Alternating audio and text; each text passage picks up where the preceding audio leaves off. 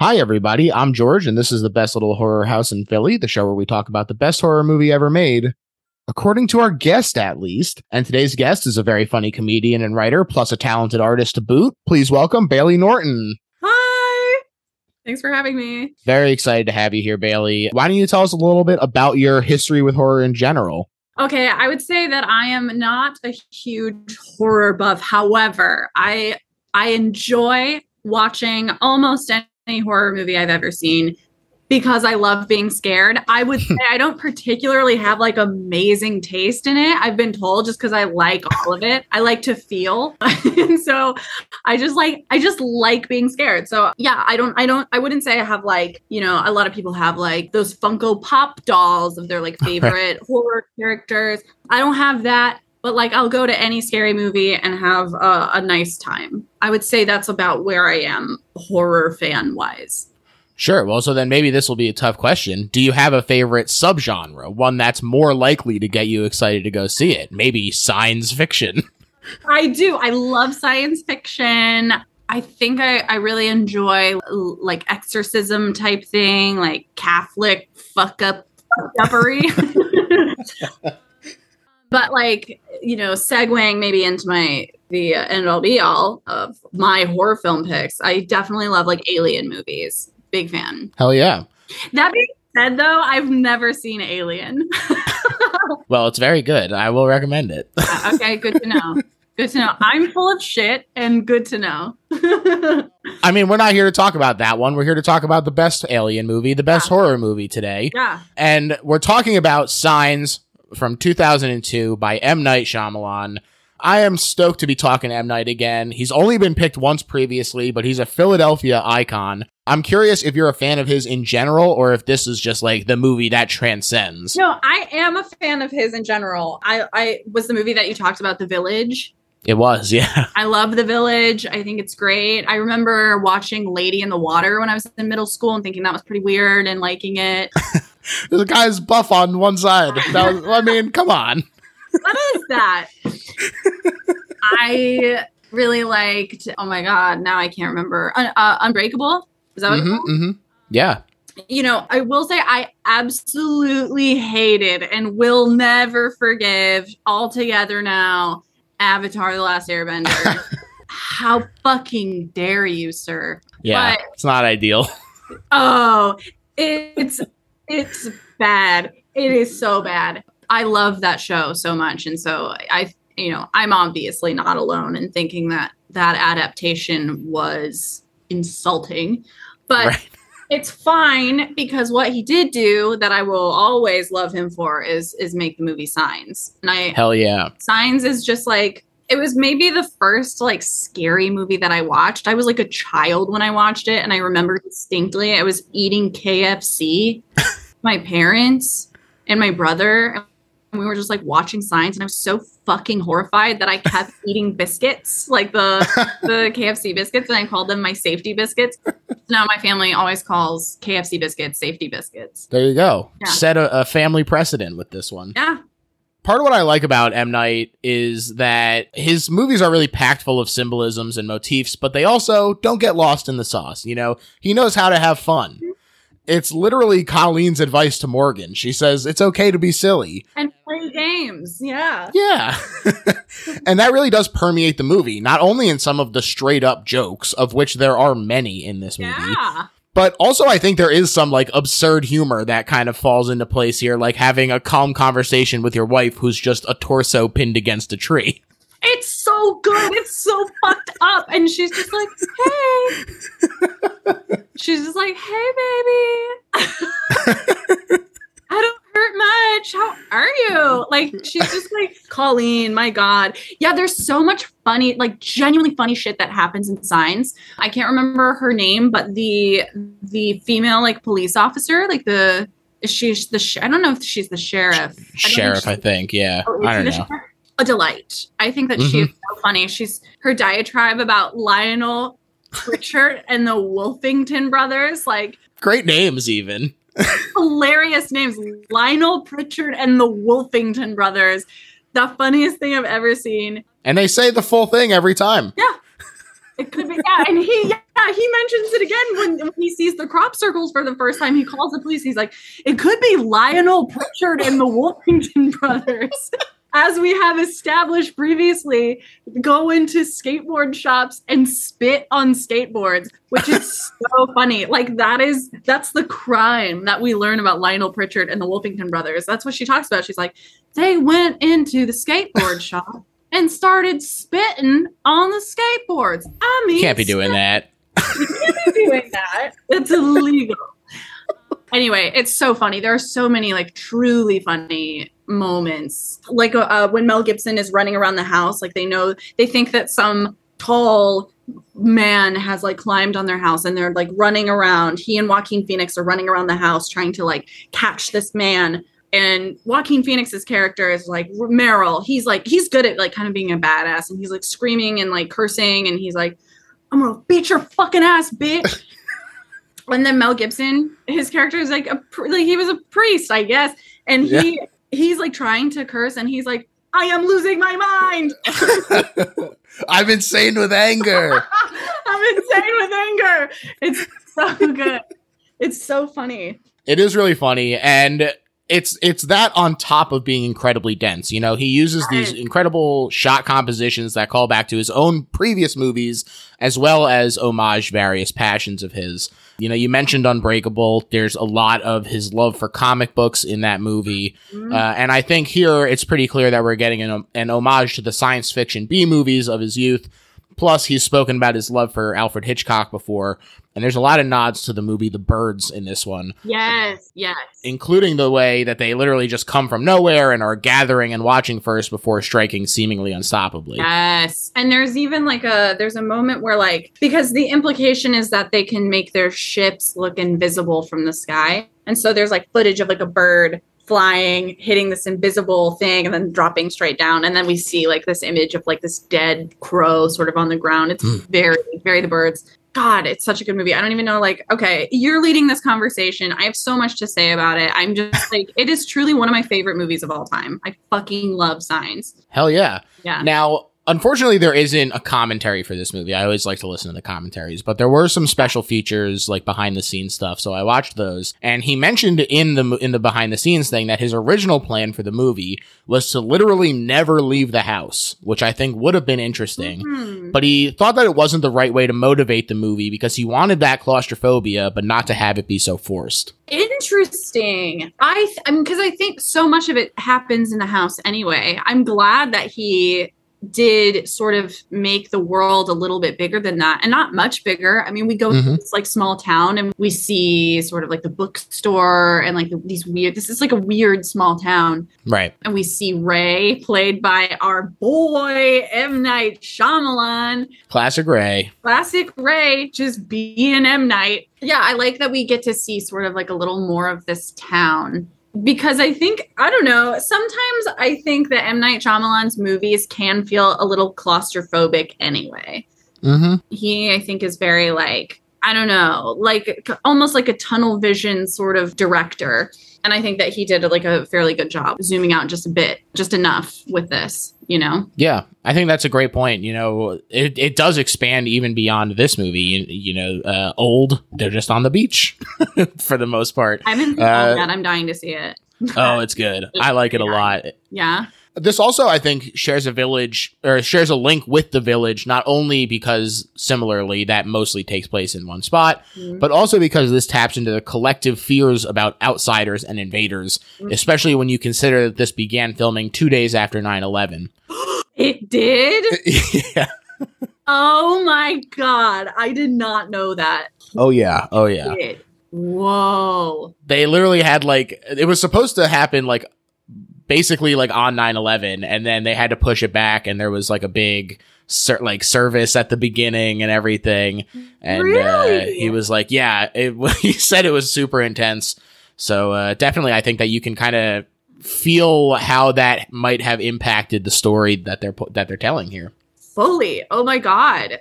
I mean, they couldn't have really planned for this, but it is sort of like a, you know, there are notes of like xenophobia in there, and like you know, and like, unfortunately in this one, rightly so, they're murderers. But, yeah, it is interesting. My mind is blown by that fact. I had no idea that this was a 9/11 film. Yeah, and it's especially interesting because of, he also said that he was specifically looking for some lightness and buoyancy, that he didn't want to get sort of drowned by the overbearing sadness of working with like a movie about being like scared of outsiders. Yeah. And so he casted with that in mind. I think you can see it in Mel Gibson's, his action roles tend to have a little bit of humor to them. Joaquin Phoenix is a very funny guy. Yeah. I think you can see him sort of casting with a little bit of humor in mind, even as it's a darker story. Totally. There's so much lightness in this movie, which I think makes it like very, I don't know. It's not like, because when I talked to you about it, I was like, I don't know if this is like considered a horror film. They're definitely like, it's terrifying. I guess that's what, I don't know, like really what defines horror.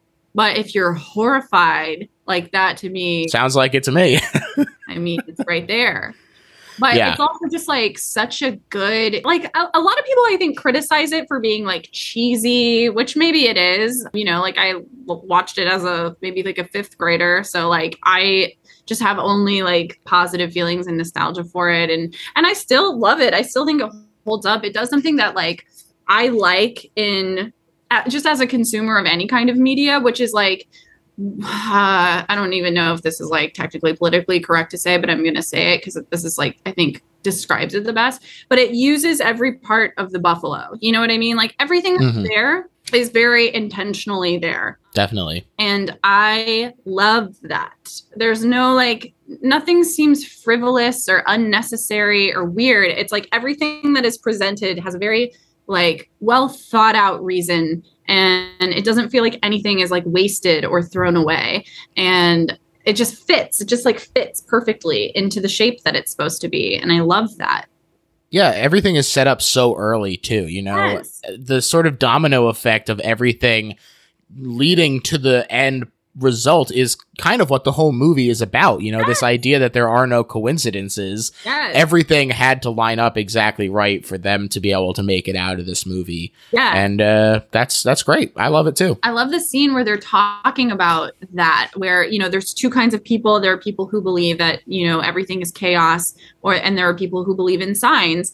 And Meryl, Joaquin Phoenix's character, it tells this story that I can never get out of my head. I just think it's such a like monologue about how he, you know, at a party and he was about to kiss this girl on a couch and she like leans in to kiss him and he realizes that he has gum in his mouth. So he takes a split second to take the gum, put it in a cup, and then he's going to kiss her. And in the split second it took for him to take the gum out of his mouth, this girl throws up everywhere. And he's like, I believe in signs. There's no way. Like someone up there saved me from like. Thank you, God. Yeah, thank you, God. You know, and I'm like, I am not a religious person at all. I do not enjoy any sort of organized religion. However, I am like a very spiritual person. And I think that this movie is like spirituality, you know, even though it's like, obviously like he goes back to like being a priest, which I don't know if you can have kids and be a priest. I don't know what kind of clergy. I don't know.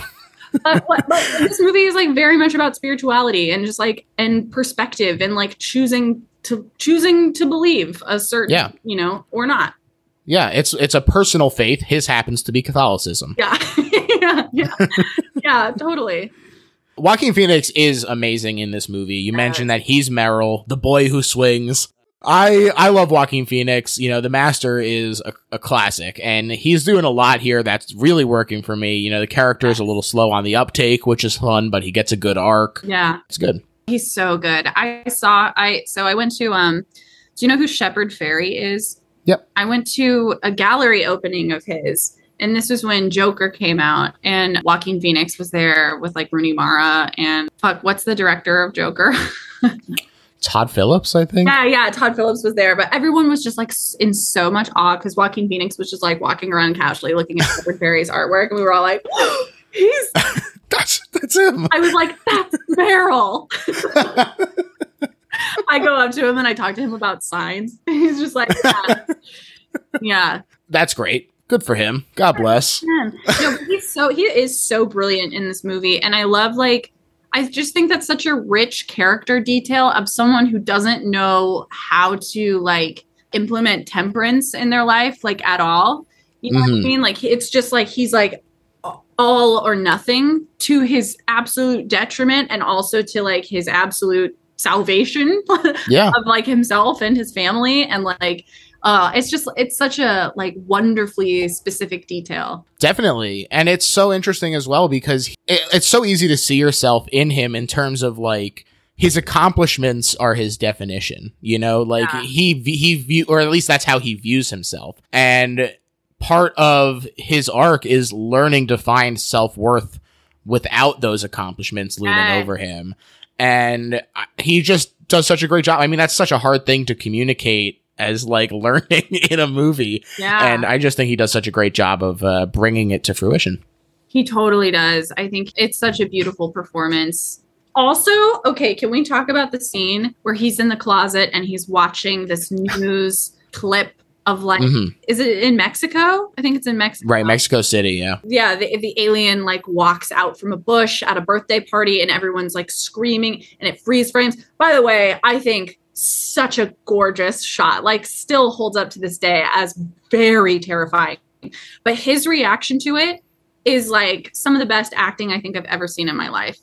I mean, he's physically trembling and he can't take his eyes off the screen, and he's like backing away and like running into things, even though it's on the TV. He's like trying to speak to the kids on the TV. Vámonos, yeah. And like, he just sells it, and it's just like masterful.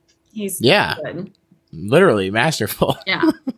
On the other hand, we have Mel Gibson as Graham. He's stoically dealing with something that has him checked out, although this is kind of teased throughout the movie, even though I literally did already spoil it for anyone who hasn't seen this movie yet. It's that his wife is dead and died in a horrible car accident. Shame, I heard Mel Gibson died immediately after this movie, I think. We never heard from him again, unfortunately, but he does a great job in it.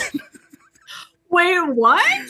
Just kidding, because of how he is. Oh, yeah. Big anti-Semite and everything. Yeah. Oh, yeah. No, the lizard people replaced Mel Gibson, unfortunately, after Signs. Yeah, exactly. He became an alien. They swapped him out. Yeah, they had to legally. That's how there are no aliens. I mean, there are aliens in this movie, but they were all actors. Like, you know, like actor aliens. And that was their payment. They get Mel Gibson and they do the movie. It's a fair trade. I think that was a fair trade. Want to live in his skin. And that's SAG. And honey, that's SAG. He was very handsome. Yeah, he was so handsome. He does a great job in this movie too. He's like, he's perfectly unlikable, you know, like he's like shell shocked too the whole time. Oh, he's so disconnected. Yeah. Yeah. He plays the perfect, I don't know, man who has gone through something unbelievably traumatic and will not deal with it, you know? Right. Head in the sand. Head in the sand, like so dissociated, very removed even from his like kids' lives, and like it's like every word he speaks, it seems like very painful for him, you know? Definitely. I think he does such an amazing job in that movie. The scene where he has the knife under the door and he's like looking for the alien and then he cuts off the alien's like fingers, that is also horrifying, brilliant. Another funny moment in that scene, he's like trying to, he like in his mind, he's not a believer, right? So in his mind, like this is a person who has broken in and is like wreaking havoc. And like at this point, it's actually pretty clear that this is aliens. Like everyone else around him is like, it's aliens. And he's like, no, it's not. He's holding on to like this little shred of like hope that it's something normal. And so he's like talking to the alien who's like in this pantry, and he's pretending to be a cop, and he's like, we're going to take you in the paddy wagon downtown. And then he's like, he's just like he cringes. He like cringes at his own, like, he's just like, I remember my dad laughing really hard at that. He reminds me like a little bit of my dad, just like very competent. My dad's a lot happier than he is in that movie, but just like confident. And like, he has like you feel safe around him. You know, when he's on screen, you feel safe. Just such Absolutely. I mean, even Meryl is like, can't you be like you used to be and provide some comfort? And it's like, yeah, that's what he feels very comforting. Yeah, he does, just inherently. Oh my God. Yeah. Mel Gibson, wonderful, wonderful performance. Also, everybody rightfully talks about how great Haley Joel Osment is in The Sixth Sense, but part of that character is that he's extremely mature and reserved for his age. Meanwhile, the roles of Morgan and Bo, played by Rory Culkin and Abigail Breslin, are both spectacular as well, and arguably more of a challenge for Knight to write these because they have to be more accurately child characters instead of someone forced to grow up like Cole was. Yeah. Oh my God. Abigail Breslin makes this movie. So good. She's amazing in it. I cannot believe, because she's what, 6 or 7 years old when she's filming this? And she's a baby. Absolutely she just breaks your heart. You know what I mean? She's just like truly the most innocent little thing. And there's this moment where she's like, what is she's like, she gets out of bed and she's like, there's a monster outside my window. Can I have a glass of water? And then she does this thing with her tongue that you just like couldn't teach it. Like you can't, you don't learn that in acting school. I can't even do it. She's like, yeah. And it's just like, what? How did you do that? It's just like, she's so good in a way that is so captivating. Like, she is this movie. Abigail Breslin as Bo is this movie. Water tasting gross to her. We've all been there. And her just like not, she doesn't have like the organizational skills. She's not going to put a glass of water back. She gets more. Exactly. Oh, she just provides in every possible way. She provides ammunition in this movie. And it's just, wow. I love her. Hell yeah. Hell yeah. The movie was released on July 29th, 2002. And so it was just the 20th anniversary the other day. Oh my God. Do you believe in signs or they're just coincidences? It's 20 years old. That's fucking crazy. And M. Night did an Instagram Live with Abigail Breslin that I watched, and it was very fun. And there wasn't really anything groundbreaking from it, but Abigail said that her brother would charge his friends to have her record a voicemail message for them. Really? Yeah. Oh my God. She's just one of my favorite actors. Little Miss Sunshine might be my favorite movie of all time. It's great. And oh my God, I just think she's a genius. Hell yeah. The other thing that I got from that Instagram Live is that M. Night said Mel Gibson would eat dog food to make people laugh. What? Why? They had those dogs there, so he would just like eat the dog biscuits. This man, why did he have to go and be an anti-Semite? He's so good. He's so funny. That's so funny. Yeah. Dude, if someone ate dog food in front of me to make me laugh, I'd be like, we're getting married. That is the best thing anyone's ever done for me. It's really great. What a fucking strange commitment. I love that. The movie was a big success. It made $408 million on a $72 million budget, and I would probably consider it to be the last of M. Night's first wave of movies where he was, for the most part, pretty unimpeachable in the public eye before he got crucified for daring to soar. Yeah, well, he should have been crucified. He really got too big for his britches there. Let's get into the actual movie, the plot of it here. Okay. I mean, so much happens right away in this movie, in the first couple shots even, it's jam-packed. It starts surreal and dreamlike with those like wavy distortions in the backyard from the glass. And then Graham wakes up with the start. Yeah. He's blocking out his fantasy life captured in the family photo with his frickin' noggin, which is obviously represents real life. And he's not only blocking out the still whole family, but also his faith since he's wearing the Reverend's outfit in the photo. And I think you can also kind of view the window as a picture frame, which freezes the snapshot of the backyard as basically the same representation of their family during happy times, the grill and the table for Graham and Colleen, the swing set and the playhouse for Morgan and Bo. And there's like a quiet melancholy to the emptiness and stillness of it at the beginning. Mm-hmm. And also his curtains have friggin' crop circle designs on them. It's so good because I haven't seen this, I need to like rewatch this. It's been maybe a year or so since I've seen Signs, but maybe more than that. It starts out with a scream, right? He hears one of his children screaming and he sits straight up. right? That's the first thing you hear. Mm-hmm. Yeah, because there's so much visual storytelling happening as well. It's all happening kind of off screen in a way that's interesting. You know, like you said, it is a scream, but you see specifically that he's alone now because it's recently enough that he's not used to it because he's still on the side of the bed and not in the middle. There's also a taken down cross from the dust on the wall. And there's a second scream from outside, so chaos and panic set in as Graham and Merrill both realize that the kids are missing in the cornfield. And he said that he literally did this action sequence to take a cue from James Bond. Okay, M. Night. Whoa, what? Yeah, he said that they always start with an action sequence, so let's go for it too. Okay, hell yeah. I love that.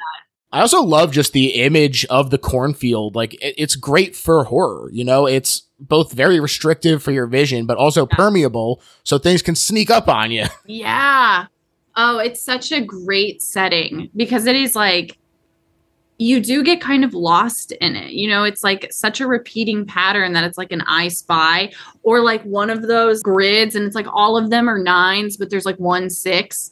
Right. You can tell something's a little off, but you can't tell why or where. That's sort of like the cornfield to me. It's just like, it's almost like an illusion that you're looking into the whole time. Yeah, it's like mesmerizing almost. You can get lost in it. Yeah. There's also these amazing tracking shots as he runs through the corn, which that must have been incredibly difficult. Oh my God, I know. I actually remember watching some of the behind the scenes about that. Had signs on DVD, not to brag. And all right, so you know, he's running through the cornfield. He's gonna chase whoever's making these crop circles and like, you know, hurting his crop or whatever. And his flashlight goes out, and he falls down, I think. And as he's trying to get his flashlight to work, and he sees a leg, a very not human leg, like step out of the path and into the corn, and it is horrifying. It is so scary. It's a little later in the movie, but I mean, that scene is amazing. The leg doing the little razzle dazzle. Oh, sorry. We're going like kind of chronologically, but yeah, I just remember that behind the scenes. Oh yeah. I remember seeing them because they had like this prop, you know, it's obviously a prop and like on a stick and watching them like move it. And it's like, yeah, I mean, if we had seen the guy move the leg, it would have been, you know, movies are magical, aren't they? Like, oh yeah. He runs through this cornfield. He finds Bo alone, and they ask about Morgan, but she just says, "Are you in my dream too?" And I don't want to say this movie is all Bo's nightmare because I don't think that it needs that wrinkle. No, but there is enough like evidence to make it a fun angle to just like look at the movie from and be like, hey, maybe there's like a little bit of seeds to this because it does help to smooth over some of the logic. Totally. And one of these pieces is right here in that Graham starts to deny that this is a dream, but he's interrupted halfway. You know, we've also already had this emphasis on waking from nightmares that does persist through the movie and the distorted view through the window to start. So there's some dreamlike stuff happens where you're like, yeah, maybe it could be a little. I'm the kind of person who like hates theories like that. Not that I hate the theory, but I'm just like, if that were the case, like they would have done a better job telling us that was the case. You know what I mean? Mm-hmm. Like we don't need to be like people who are like, Hercules and Ariel are actually cousins. Like, I don't need that.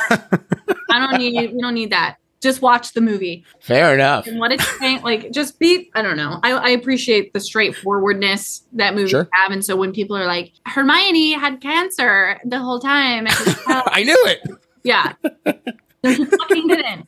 Like, I don't know. Maybe I'm a curmudgeon about that. Make your own decisions out there, folks. Yeah. I do like when Morgan says, I think God did it because we know his father has lost his faith. And there's kind of this power game going on between them because of the son's anger at both that and the death of his mother. So he's kind of like needling him here. And he does also manifest it in the way that they like turn each other's heads physically. The dynamic between these two is really great. You know, what a challenge for a young actor like that too. He is so good. I don't know his name. I don't know that I've ever seen him in anything else, but like. He's in Succession now, I believe. What? Yeah. Rory Culkin. Oh, that's... Oh, my God. He's in everything. Okay, duh. I didn't realize that was him. He's brilliant. Yeah. He's brilliant. He's great. And in everything. Wow. Yeah. Shit for me. The dogs are also flipping out, and the clearing itself and the size of the clearing being revealed in a staggered fashion, I thought was really cool. And it's just great framing as well. You know, the family looking and feeling very small in the face of these events as it just expands bigger and bigger. And it continues to pull out, revealing that there are multiple clearings, and we get this perspective from up in the sky. Feels like God or aliens ourselves, which is a kind of a cool perspective shift. Yeah. I remember too, like as we're like zooming out and seeing the entire crop circle, the score starts to pick up, and the score of this movie is unreal. It is so great. And this is like the first like little taste of it that we get. And you're like, oh, fuck. That's the feeling it gives you. As you see these circles from the bird's eye view, and you're like hearing this really eerie, almost uplifting, but in a minor way. Like, it's just like, oh, fuck. Something crazy could happen here. Yeah, it's really cool. Yeah. It's really cool. James Newton Howard is the guy who did the score. They're frequent collaborators, him and M. Night. And I also love that part of the score picking up in this moment makes this feel like a title card. Yes. Like we're maybe like looking at the word signs in crop circles. Yes. These crop circles and circles in general start to take on kind of a symbolic representation of the alien threat at large as the movie goes on. And as he tries to figure it out, he starts calling around about Lionel Pritchard and the Wolfington brothers. My fucking boys. There's a moment that I love here where Morgan thinks the dog is sick, and Graham says he'll call Dr. Crawford. And Morgan says he doesn't treat animals, but Graham says he'll know what to do, which works for us now going back to it, because we know he doesn't want to take the dog to the vet, because the vet is, of course, the one who killed his wife. Oh my God, I never put that together. There we go. Oh my God, that's why he doesn't want to take the dog in. Yeah. Holy shit. He thought of everything. He thought of everything. Oh my God. This is when the sheriff arrives to check things out, and usually dialogue is shot over the shoulder. But during the first third of this movie, there's some really interesting kind of under the shoulder framing that allows the sky to kind of loom over everyone. Mm-hmm. The invisible threat of the aliens sort of omnipresent at all times. Mm-hmm. Mm-hmm. And what adds to that is that once they retreat to the house, this positioning of the camera does persist despite the lack of open sky, which creates kind of this subliminal awareness that the danger isn't over. They're still going to come from above, which we'll see later, that they literally come in through the attic. Oh my God. That's so true. All of this is like blowing my mind even more. Whoa. That's what the show's all about, baby. No, it really is, though. I'm like, holy shit.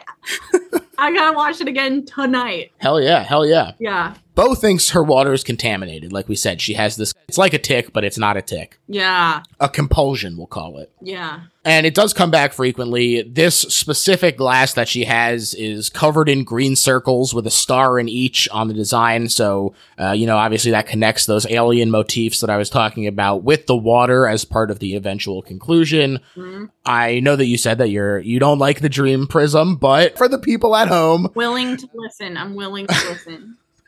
Sometimes the camera will kind of look through these glasses of water and distort the scene even more, especially scenes with sleeping or with the aliens in frame.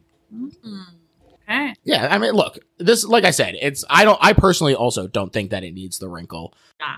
But I just think that it is interesting how much dream logic there is, even if it's not actually a dream. They emphasize her feelings, and he's like, oh, did you have another dream about me dying? Or whatever. Yeah. But Houdini the dog suddenly becomes aggressive, and genuinely a good jump scare from this dog actor.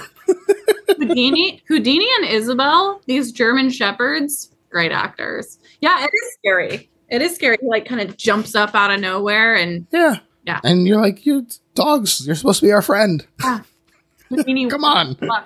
Yeah. And the sheriff tells Graham that this has been happening with animals all over the county. They're acting like they feel a predator around. Mm-hmm. Morgan has to kill Houdini to protect them. He was defending Bo with the grill fork, and the dog fell on him, luckily off screen. Devastating. Yeah. Yeah.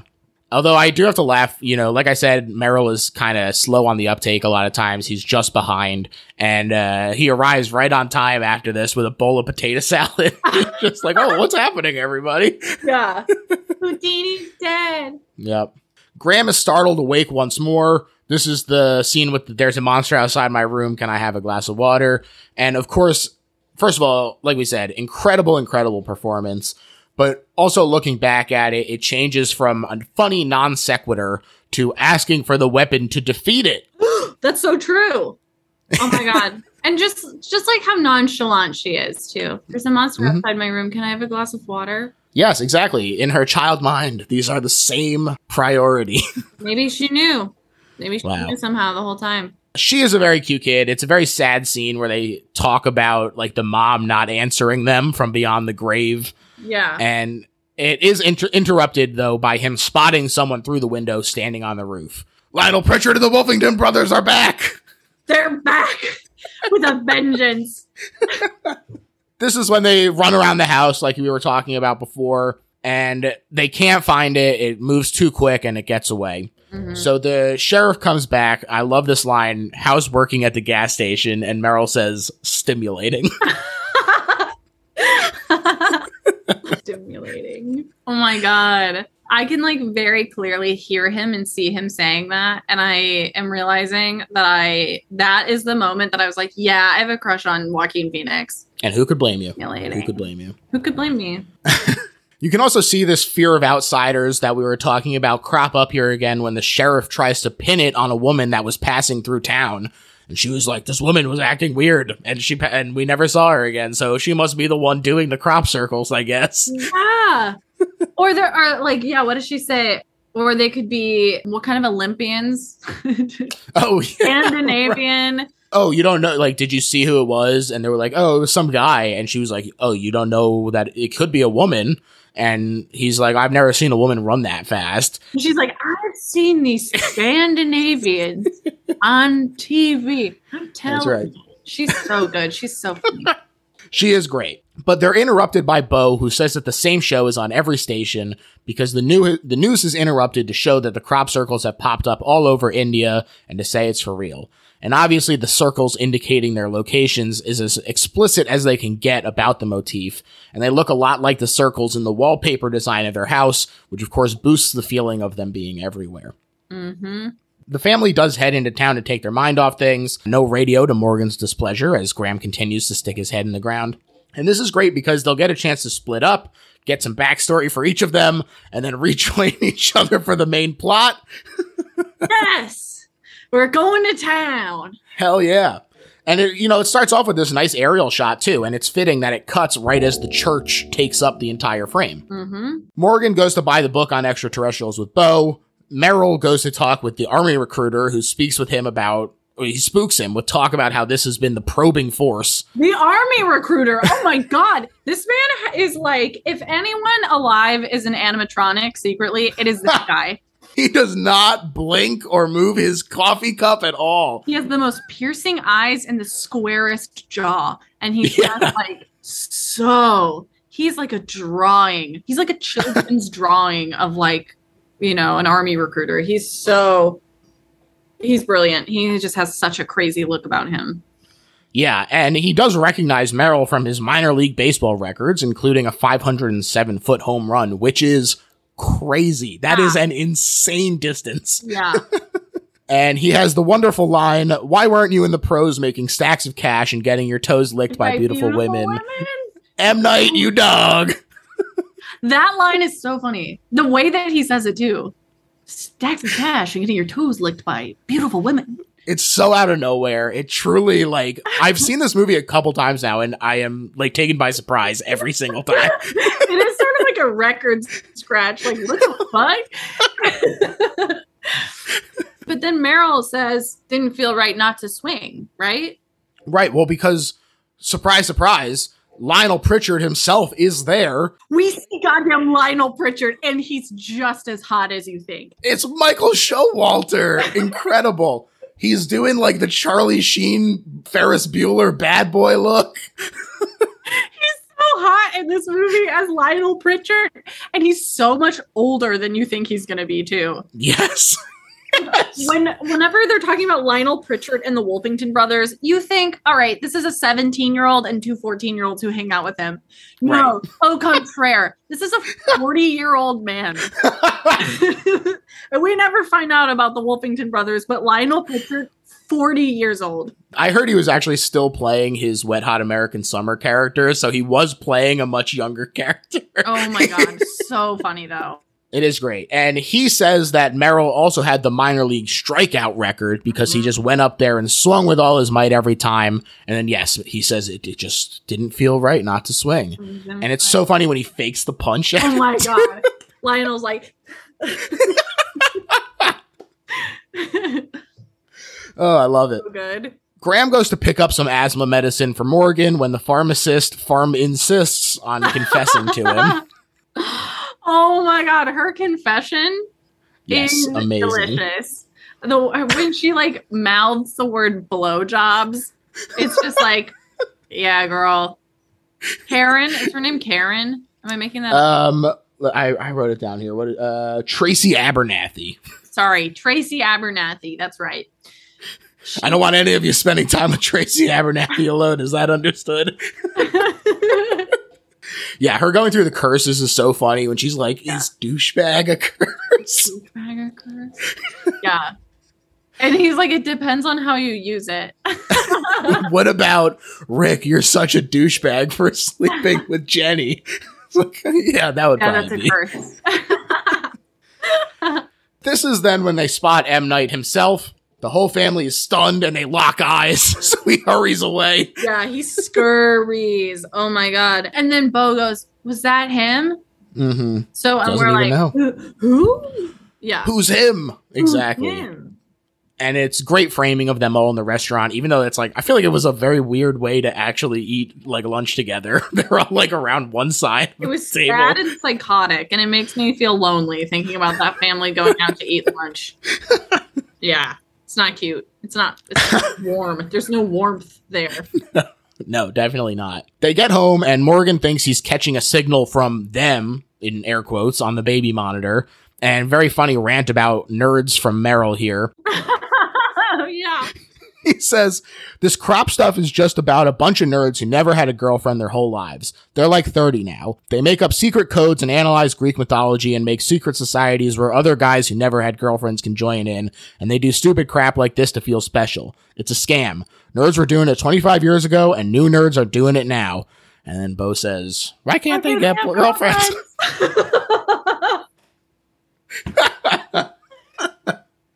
Perfect response. Why can't they have girlfriends?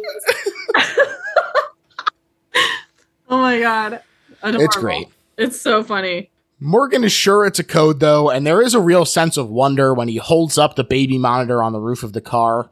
And in the making of feature, Knight said, there's always a scene in my scripts with a lot of moving parts, and it often gets cut out from the movie.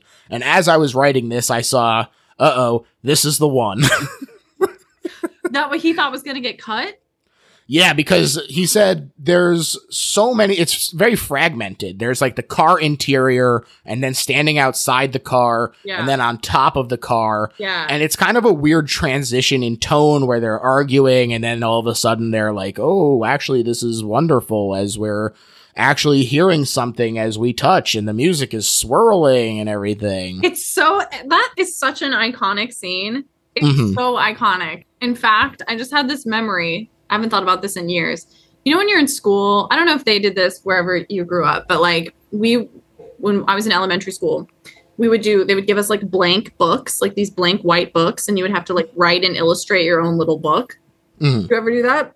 That sounds familiar. So for my story, I fully just ripped off signs, and that scene specifically with the baby monitor, like this specifically, I ripped off the whole thing.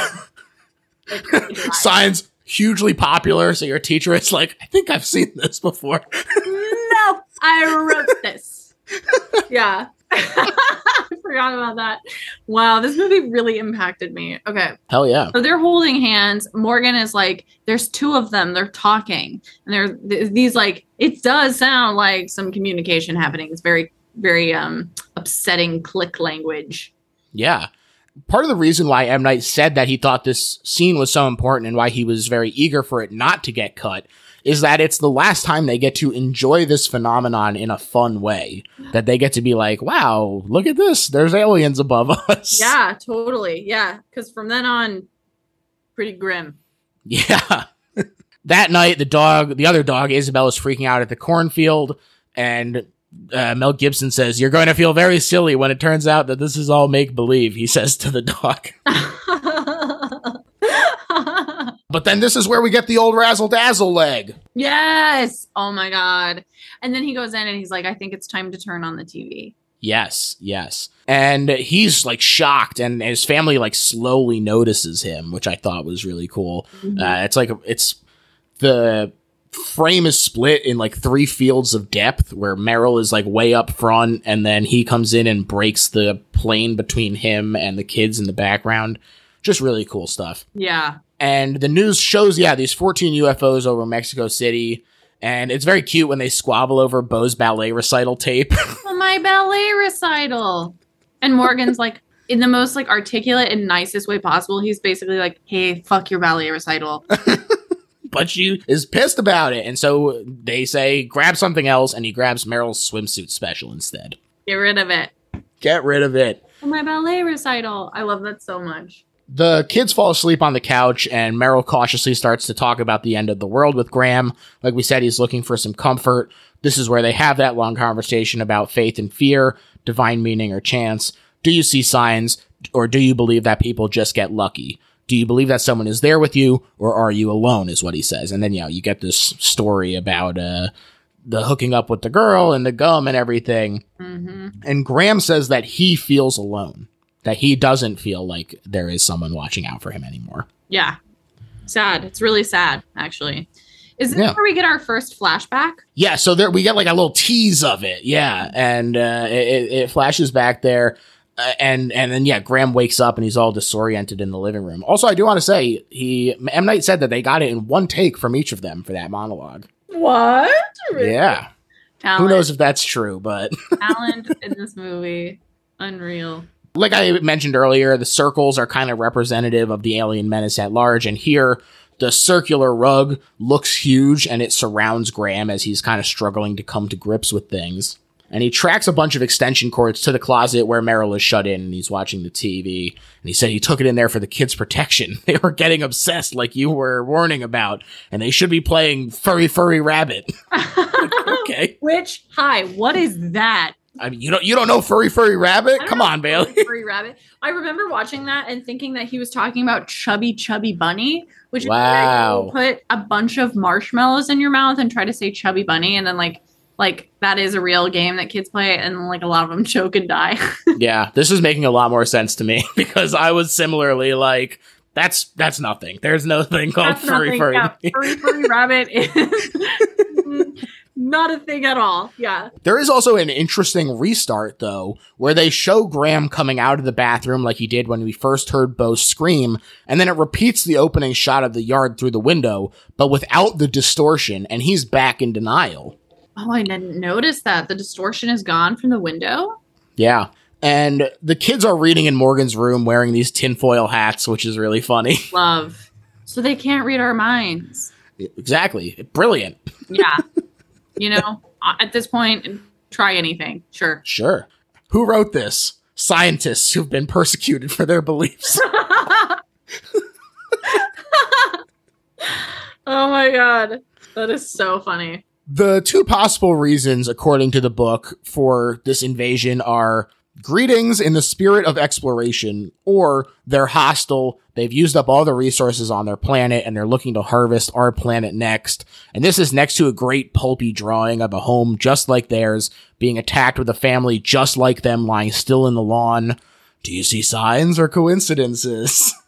It's signs. It's like, no, that drawing though, it's just like, is it Graham who goes, that kind of looks like our house? Yeah.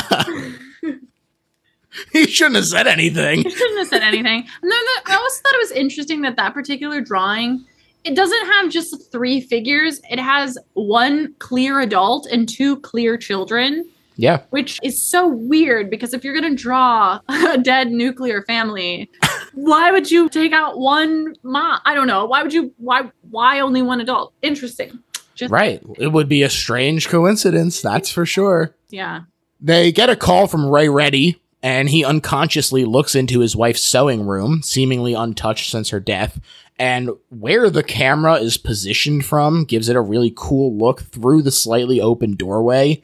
And you can kind of read that as like a crack in the defenses and steadiness that doors typically represent throughout movies. And what happened isn't completely revealed yet. So this works really well for a first-time viewing, in my opinion, where you just get this glimpse of the sewing room and you're like, what the heck is going on? Yes. Yes. It's so good. He heads for Ray's while the children look into the sky with a telescope, and this really combines a lot of the motifs that I've discussed so far. You have a circle view, the open sky, and Bo is telling Morgan that she dreamed he died, and the camera kind of slides down to look at the ceiling, which is then further covered in clouds and fighter planes, and they're kind of mobilized against the enemy, but can also be death from above. Mm-hmm.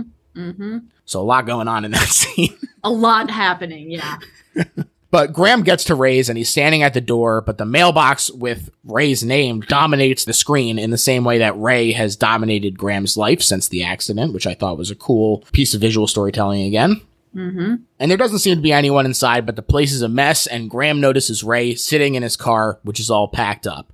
And they talk about how the death of his wife was sort of a nega miracle. It was late, and there was nobody else on the road for so long. Plenty of chances for it to happen anywhere else, and just result in a headache in a ditch. And he's telling him this story, and I'm like, this is not helping, dude. Yeah. Sir, hey, sir, shut your goddamn mouth. Yeah, he's like, it had to happen right then.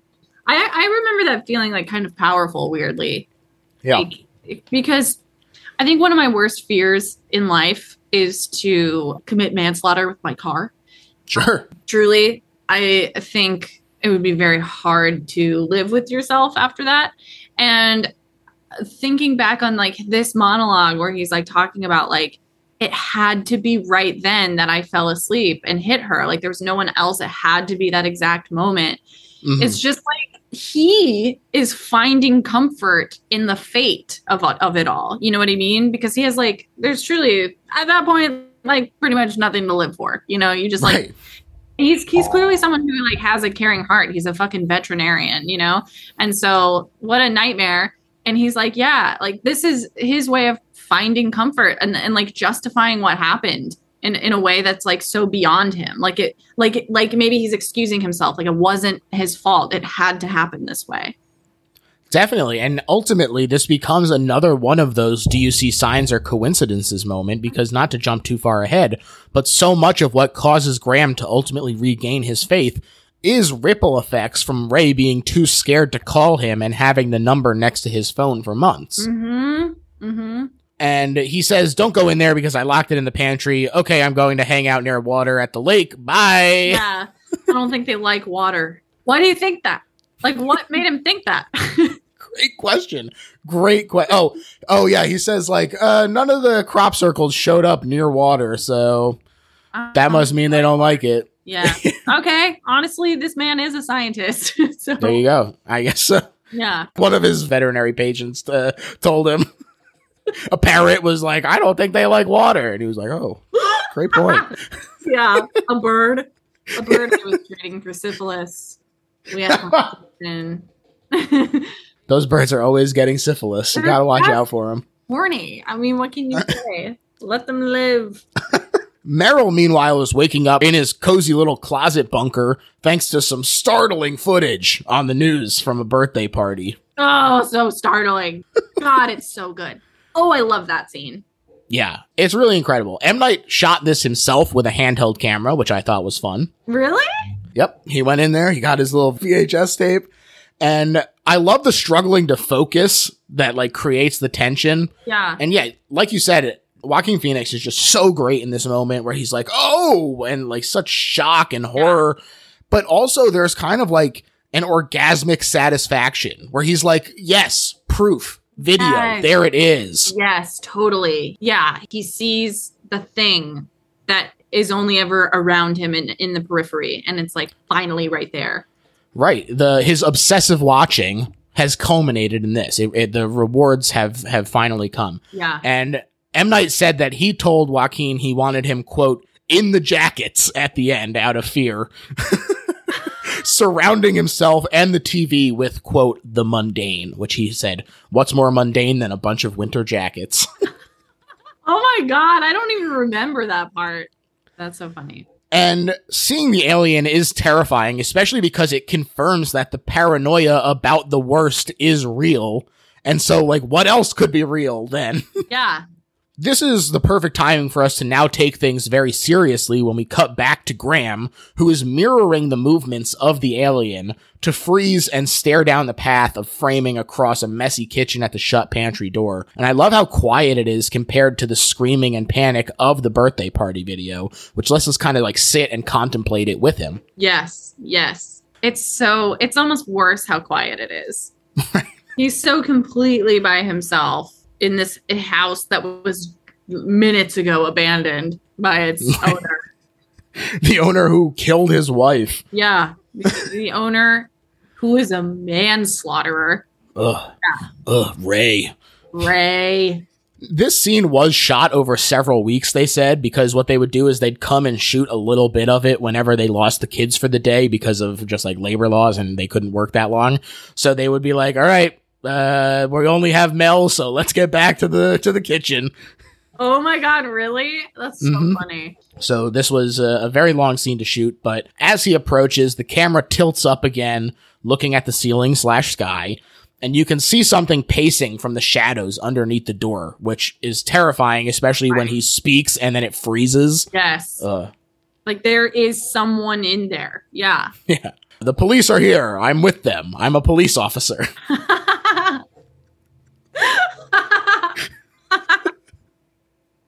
God, that is so funny. The police are here. I am a police officer. What a perfect line of dialogue. And he delivers it so perfectly stiffly as well, where he's like, I know that I'm not being convincing, but I have to try. He's kicking himself with every word that he says, and it is so funny. Grabs this knife, intending to use it as a weapon, but then he does catch a glimpse of his own reflection, and he realizes he can do it. He can use it for the same for whatever is in there, and it doesn't look like there's anything in there. But the mundane sight is both a relief and infuriating, especially now that we know that they can blend in. So we could be looking right at it. It's a really great, like, dread moment for me. Yes. Yes. When he retreats, though, the wide-angle lens makes him look really small in the doorway, even smaller than he did coming in, almost like the room is mocking him for leaving. He stops once again, and he goes back for it. And when he puts his head down by the opening, it grabs for him. These scary claws as everything explodes into action, and he has to grab the knife and chop off some fingies. Awful. and there's like a weird slow motion moment here. I always thought like that was so out of place and strange. He's like, he chops off the fingers, and then the slow-mo part is of his face just going. It's all coming together for him. Alien claws. There it is. There it is. Meryl has joined the kids in wearing the tinfoil hats now, which is really funny. So funny. And Graham sits on the stairs, which, first of all, there are circles covering the entire part of the screen that's sectioned off by the railing and surrounding Graham. But also, he's the only one who doesn't, well, I mean, he's still in denial in some fashion. And so he is split from the rest of the family by the stairwell. It's so funny also when Graham is like, I heard this theory about them not liking water, and Morgan scoffs at him. It's like, oh yeah, that sounds made up, Morgan. This is where you draw the line. Morgan's such a little teenager. You know what I mean? Like, he's not a teenager yet, but he's like, when little boys are like 12 and they're almost a teenager and they're like, everyone's stupid but me. Like, right. Morgan is like so perfect at that. Oh yeah. Especially this, I mean, the fact that he is so angry with his father to start with, that he's just like, anything that he said, I would have been pushing back on. Yes. And the fact that it is kind of silly to be like, oh yeah, the vet was like, I think they don't like water. Oh, and like the guy who wrote the book that he has, he's like, I don't think Dr. Bimbu said anything about water. And then Mel Gibson's like, well, does Dr. Bimbu, like, it's just like so funny. And then like saying the name of this, like the most insane Dr. Seuss sounding character ever writing this book about extraterrestrials. It's true. And I mean, there is no greater insult than saying someone's name in a mocking tone. Dr. Bimbo. Yeah. So true. They vote on if they should head for water or hole up there, and it looks like it's lake time until Morgan brings up their mom's memory at the house and Bo changes her mind to staying there. That's a dirty trick, Morgan. Yeah. Wow. It is interesting, though, I think that Bo, who is the one who's talked about the contaminated water, is the one who immediately believes that the aliens might not like it. Oh, yeah. And I do wonder if she had a premonition about the water the same way she does about Morgan's death, and maybe that's why she has this habit in the first place. I forget that she's kind of like a little psychic, you know? Yeah. She's like very in tune with something. Something. Mm-hmm. She gets feelings, they said. She gets feelings, yeah. And it's funny also that it probably would have worked, right? I feel like it might have worked if they just went to water. Yeah, it might have actually been better.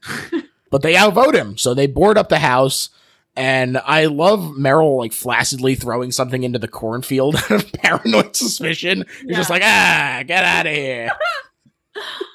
It's also, I mean, I love him. He's the one who comforts the kids, but also he sticks up for his brother. He's a great uncle. Uncle Merrill, one of the best uncles you could have. Hell yeah. As good as they come. Swing away, Uncle Merrill. Swing away, Uncle Merrill. Uncle Merrill, swing away. They start to assemble their death row final meal, a last supper, if you will. I think about this meal all the time. Chicken teriyaki, mashed potatoes, a bacon cheeseburger. French toast. A little carb heavy with mashed potatoes and French toast. But do it. I'll literally kill yourselves. Who cares? What would be your last supper meal? Oh my God. What if I'm shrimp scampi? I don't know. French toast, mashed potatoes, chicken teriyaki, and a bacon cheeseburger. It would probably be something along those lines. It would probably be avocado sushi, mashed potatoes, ribs, just a smorgasbord of everything I would ever want. What about you? I love crabs. I'm a big crab guy, so if there was some Sunday gravy, crab sauce kind of stuff happening, I wouldn't say no to that. Dude, hell yeah. I love that. What if someone was just I don't know, Chef Boyardee, ravioli. Hey, look, if there's any time to eat the absolute worst shit where you're I don't care about it being pure sodium anymore. You're dying. It's done. Also, it's done. The English toffee from Trader Joe's, all of that. Yeah. Hell yeah. Hell yeah. It's funny. I do wonder if he went back out shopping because he makes this food. Okay, I think about this all the time. What kind of stores do you have that you could just do this? How? Who knows? Yeah, I don't know. They don't explain it, and honestly, we shouldn't overthink it. I've been to Newtown, and they have a chicken teriyaki, bacon cheeseburger, mashed potatoes, and French toast store. It's a one-stop shop for those things only. It worked out really conveniently for this family. Yeah, thank God. Things are still tense, though. What's the matter with everyone? Eat, he says, Graham. Eat! He has a breakdown. He starts crying. Because Graham refuses to pray, despite Bo's bad feeling, and Morgan declares that he hates him for letting Mom die. And then, he breaks down in the middle of stealing everyone else's food since they refuse to eat. He's gonna have a bite of everything. Yeah. Oh my God. And then he's sobbing. He's got French toast, chicken teriyaki, mashed potato bite. And he's and then they all hug. But Meryl doesn't hug. And then he grabs Meryl's shirt and brings Meryl in for the hug too. Always a little slow. Always a little behind, Meryl. That's okay, Meryl. It is sad. They're clearly all scared and dealing with the death of the mom still. But I do laugh when Mel Gibson yells, "Stop crying," at the very tiny Abigail Breslin. I'm crying! Knight said that the kids got the scene super quick, which is tough, but he also said then that we went to Mel, and I don't know if you've ever tried to eat and be emotional at the same time, but it's impossible. Two separate things. I mean, I disagree completely, but yeah, sure. At least for M. Night and for Mel, apparently. They're interrupted by the baby monitor picking up a signal, and it is spooky, but again, it becomes clear when they're all touching, just like when they're on the car, which I thought was interesting.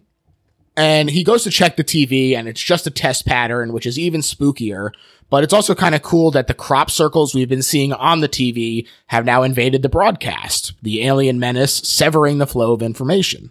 Mm-hmm. And the test pattern itself is kind of cool to me because while it is functioning as a representation of the threat, it's also another homage to those sci-fi B movies. This is an adjusted version of the RCA test commonly used in the 50s and 60s. And it also seems possible to me that it's like a joke about M. Night's heritage, since it's called the Indian head test pattern, although it would have to be a double entendre since the head in question was a stereotypical drawing of a Native American at the time. So, I don't know, maybe he's playing with that, but it is at the very least a cool throwback to the 50s and 60s and the movies that this is homaging. Totally. He says it's happening, and we get more of the warped view through the glass, this time looking inward, though, and again up at the ceiling. Good view of the curtains here, too, which not only have the crop circles, but little stars in the center as well. And this is where Graham starts to comfort them. And he tells Bo a story about her birth and how she smiled at him, despite not being a thing babies can do, apparently. It so is. Like everyone says, like, babies, they say babies that young can't smile. Literally, they can smile right away. It's like every single baby can do it, and it's a totally unique thing every time.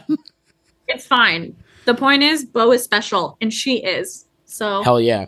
They do forget Isabel, which is fucked up, and she gets got, if the Yelps are to be believed. That upsets me so much. Like, I have a hard time believing that any of those kids would forget about Isabel. Yeah, they're pissed. It's a plot device. I get it. like, she's the first to go.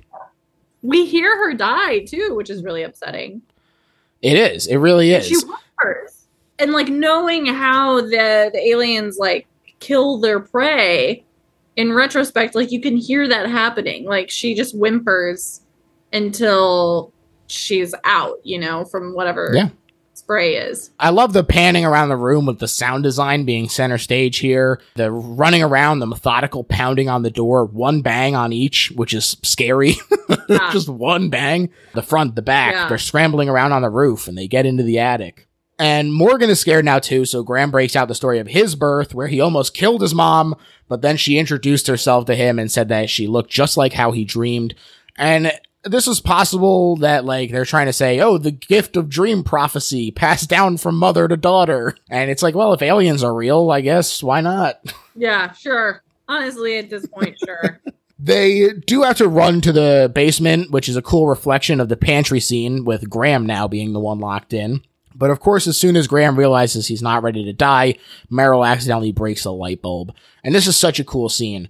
Knight said that this serves as their hell, so they wanted it pitch black and to shoot it with all flashlights. And you can see how this would be really powerful in theaters, just total darkness. It's really scary, too. Like, this basement is frightening in general. Like, watching it is scary, being in it would just be horrifying. And they get in through the coal chute, and Morgan is standing right in front of it, and the hand, I love this scare, where you can see the hand hanging there all camouflaged, and it's fantastic. It's so scary. That is so fucking scary.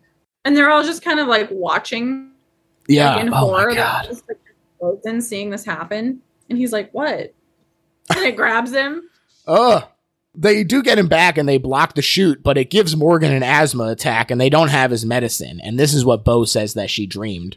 And they only had 30 minutes to shoot this because they needed to get those kids weren't going to be leaving for the day. Really? Yeah. So they said, we 30 minutes. Gotta get this. Yep. Holy shit. And it's the first time that Graham is acknowledging God, and it's through hatred. But the first step to regaining faith is allowing a connection at all. And, they say the opposite of love isn't hate, it's apathy. And so he's facing his nightmare with his son, which allows him to grow. Mm-hmm. And that night, he dreams again of Colleen's death. We get more of it, but he's woken up by Meryl, who found some light bulbs. And the radio is reporting that the aliens are leaving, but they killed a lot of people with poison gas, but they are retreating, which is great. The problem is that they're also leaving behind a lot of their wounded, and it establishes why, spoiler for a few seconds from now, the alien wanted revenge on Graham. he's the cause of his failing with no fingers now, and while also letting M. Night link not taking care of your sick and needy to the barbaric behavior of these aliens, so you get some classic sci-fi commentary in there. Yeah.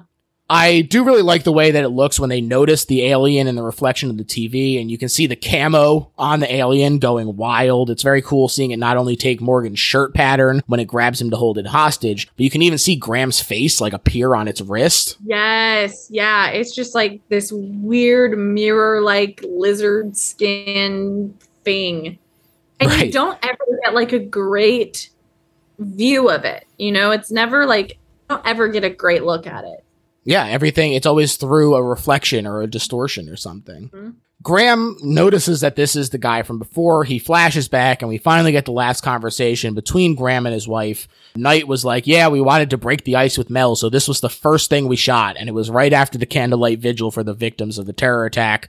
So it is both chronologically first, technically, and the first thing they shot. Oh my God. Whoa, this conversation between Colleen and Mel is the first thing that they shot? 2 days after 9/11. Yeah. Okay. All right. That's a lot to take in. Pretty intense. Yeah. Swing Away Merrill finally makes sense, though, and he grabs the record bat from the wall. More cool reflections, and the alien realizes he's in trouble. He sprays poison at Morgan. Also, we can see the screaming bow appear on its back as Merrill starts to kick its ass, which is cool. Yeah. And in the scuffle, some water spills on the alien and burns it. So Merrill starts using the left around water glasses to attack it, and eventually one of them pours on its face, killing it as it's reflected one last time in the TV, which is now cracked. That's such a good moment. Yeah. I love it. And it's so cool because it suddenly switches to the first person view with the frame like covered in water as it pours on us. Yeah. And it's really cool. It feels almost like another Hitchcock reference as well to Spellbound this time, where suddenly we're in the killer's POV and they like turn the gun on themselves at the end. And I just think that it's really cool. You know, this is a great final, like, last confrontation for them against the aliens. Yeah, totally. It's epic. Now, the family gathers outside while Graham talks about how Morgan's lungs were closed from the asthma, so no poison got in, although he's sure looking in rough shape.